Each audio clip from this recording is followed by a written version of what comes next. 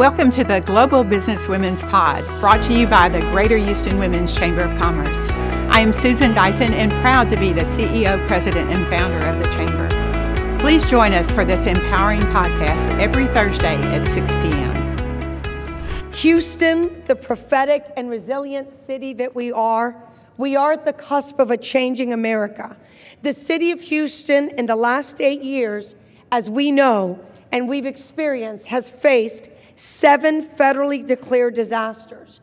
Of course, resilience is not just about natural disasters, but a wide range of shocks and stresses, and then commensurate reactions and responses. An acronym that I think captures the flood survival, and Dean, a bit of your work, and of course the global pandemic survival, and that the Dean will address today, is beautifully encapsulated in an acronym from McKinsey I've liked that was developed during the pandemic. Ideally, we're all going to be fair. And what is the fair? The fair is the F, the future focused. No other option but to look at what's here, but what can we do next? The A is we need to be accountable. The I is the informed, and the L is respectful of what can be controlled and what we can do going forward. The Dean, with her best-selling book, you can get it outside afterwards, In Too Deep, Class and Mothering in a Flooded Community, shares real stories of 36 women in Houston whose homes flooded during Hurricane Harvey. Many had and been subject to other catastrophic floods. So can you imagine this as a woman, as a mother, as a partner, as a caregiver? You've got your home, whether it's the 2015 Memorial Day flood, the 2016 Tax Day flood, or the 16th month later, Hurricane Harvey. These mothers, though, all believe they needed to stay. As I turn it to the Dean, and I thank you, I'm honored particularly. She is the Dean of my alma mater. I have to confess, I wanted her to participate with her brilliance. She talks in some of her research today of some of what we know, some of our greatest attributes, resiliency, especially when women are faced with unexpected challenges like hurricanes and pandemics. Dean, why this book? Well, there's a lot of work out there, both scholarly and journalism, about how disasters impact the economic conditions of a place. And I was more interested in how experiencing something like that would impact a family. And as a family sociologist, I really wanted to dig into that question. How does experiencing the loss of your home impact your parenting? How does it impact your marriage? And so those are the questions that I dug into with interviews with 36 women, as Sophia said, in one neighborhood in Houston that had experienced 3 floods in 3 years. And I interviewed them first right after the storm, and then again about a year later, so that I could get a sense of how their lives had unfolded over the course of that year. And I think a main takeaway was that most of the burden of recovery from this storm, which included taking care of the kids, remediating the house, making design decisions, managing contractors, all of that labor tended to fall to the women in the families. And that was not something that had been negotiated with their spouses. It was just kind of assumed that they would take care of the home and the family. And so for most of these women, they were working 3 shifts. First, the shift for their work outside the home. The second shift was their work inside their temporary homes where they lived while they were working on their homes. And then third, the shift of working on the recovery of their family home. And it really did take a toll on the women, but they did show, as Sophia said, tremendous resilience and grit and determination, and they got their families back in their homes as quick as they possibly could. Well, and I thank you, and maybe that's part of the takeaway. I mean, and you began that in terms of the story of resilience and the tenacity that we have, as women, whether it's our first, second, or third job, have to do. Any correlations that you saw with the women's resilience during the hurricanes, and then what we also started experiencing with the pandemic? Definitely. During the pandemic, there was some really interesting work coming out about how families were adjusting to this new reality. And just like in the book After the Flood, it turned out that mothers, women, tended to be the ones who were quitting their jobs, scaling back their hours, or working remotely at home while taking care of kids, doing schooling, trying to get them to finish their homework, all of that stuff. So again, the burden of that labor fell to women in the pandemic, just as it did for mothers here in Houston after Hurricane Harvey. We spoke in preparation for this about the pandemic, and as we all know, it was transformative, and we all learned of pivoting and a litany of other words that we maybe utilized them, but not in day-to-day nomenclatures we started using. As with everything, though, and as Jorge so stunningly reminded us, there are obvious negatives, the poison medicine, but what transpires, as he said. What have you seen in terms of some of the positives, in quotation, but maybe some real ones that you've seen in the pandemic and perhaps in the book that came to fruition?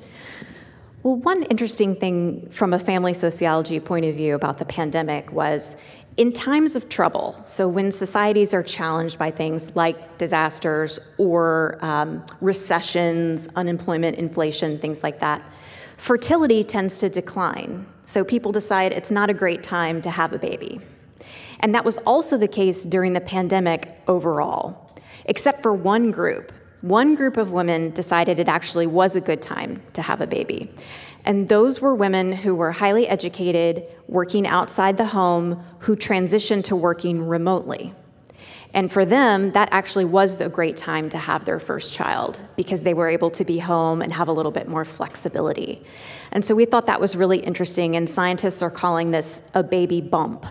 It's a baby bump, but that's a tough one, though, because it's a baby bump for those that had the luxury of doing it. That's exactly right. Because there was a lot of first responders and those that were working hourly and didn't have the luxury of staying home. So as with always, right, there's a blessing, but not for everyone.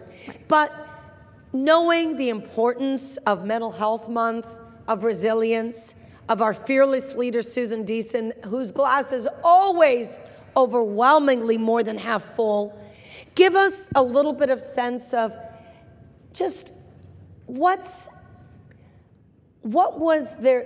These women evidently and obviously were about, as I like to say, the grit, grind, and the gravitas.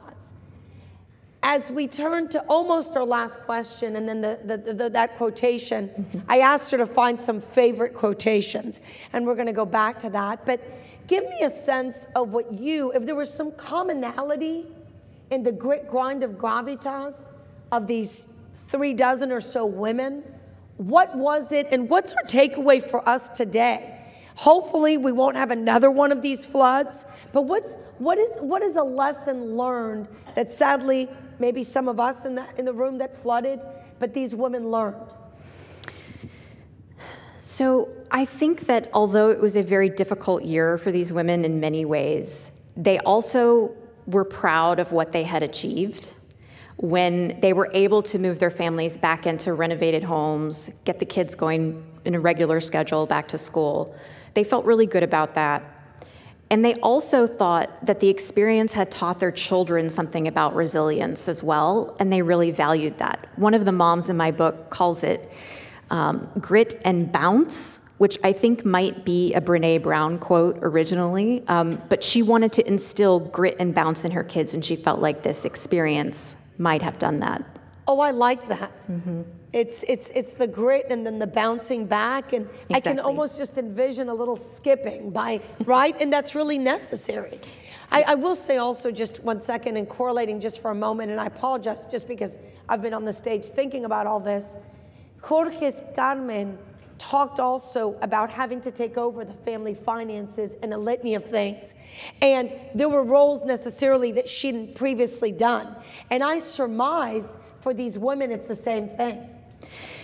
Yes, most of them had not dealt with home renovation before, contractors, insurance, haggling with insurance companies, all of this was new to them, but they dug in because they wanted to get their families back. And as I mentioned, they wanted to transfer some of those skills to their kids. And so maybe I could read the quote from Tara, if that sounds good, Sophia. Absolutely, the Okay. 11-year-old daughter. Yes. So Tara was a 34-year-old mother of 3. Her oldest was 11 years old, and she had been a big help during the flood and its aftermath. And so Tara told me, after everything, as we're recapping with the kids, and I said, "Is there anything you want to say about what's happened?" And my 11-year-old said, "I am grateful for this experience because it shows that our family can work well as a team." Yes. It's like, yes, you're right. And she goes, "Well, we did cry, but no one argued and no one yelled at you. Everyone did their own jobs. They did their part." And then she looked at the little kids. Well, they didn't really do anything, but they were very funny. But then she says, "We worked together as a team and we got to safety and everyone was okay." And I was like, yes, that is our lesson from this, right? A total lesson. No, that's incredible. And out of the mouth of babes. Right. And sometimes not everything is amazing in a big party, and just sometimes being okay and knowing that everyone can step up in their own way. Mm-hmm. As we allow you to give your final thoughts, and perhaps just given your role as the Dean of Social Sciences at Rice and all your vast experience in sociology as part of your core practice, another quotation that Mackenzie would talk about is these R's of resolve, resilience, return, reimagination, and reform.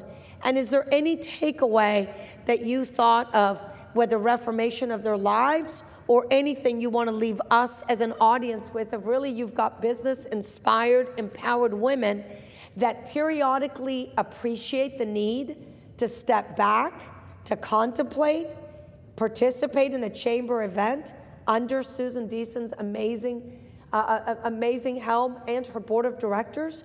What's some of the takeaway that we can utilize? So, to tell you the truth, when I started this book project, interviewing women who had experienced 3 floods in 3 years, I anticipated that many of them would decide to move away from the neighborhood, that it was just too much to handle. And in the end, 28 out of 36 of the women decided to stay. And they told me it was for their community. They wanted to rebuild their community, their elementary school, which they also lost, and they wanted to rebuild their families and their family home. And so they dug in and they did the work and they made it happen. And that's incredible. It just shows the importance of the roots, of community, and it also goes to the strength of our city. There's no doubt we are the prophetic city at the cusp of a changing America.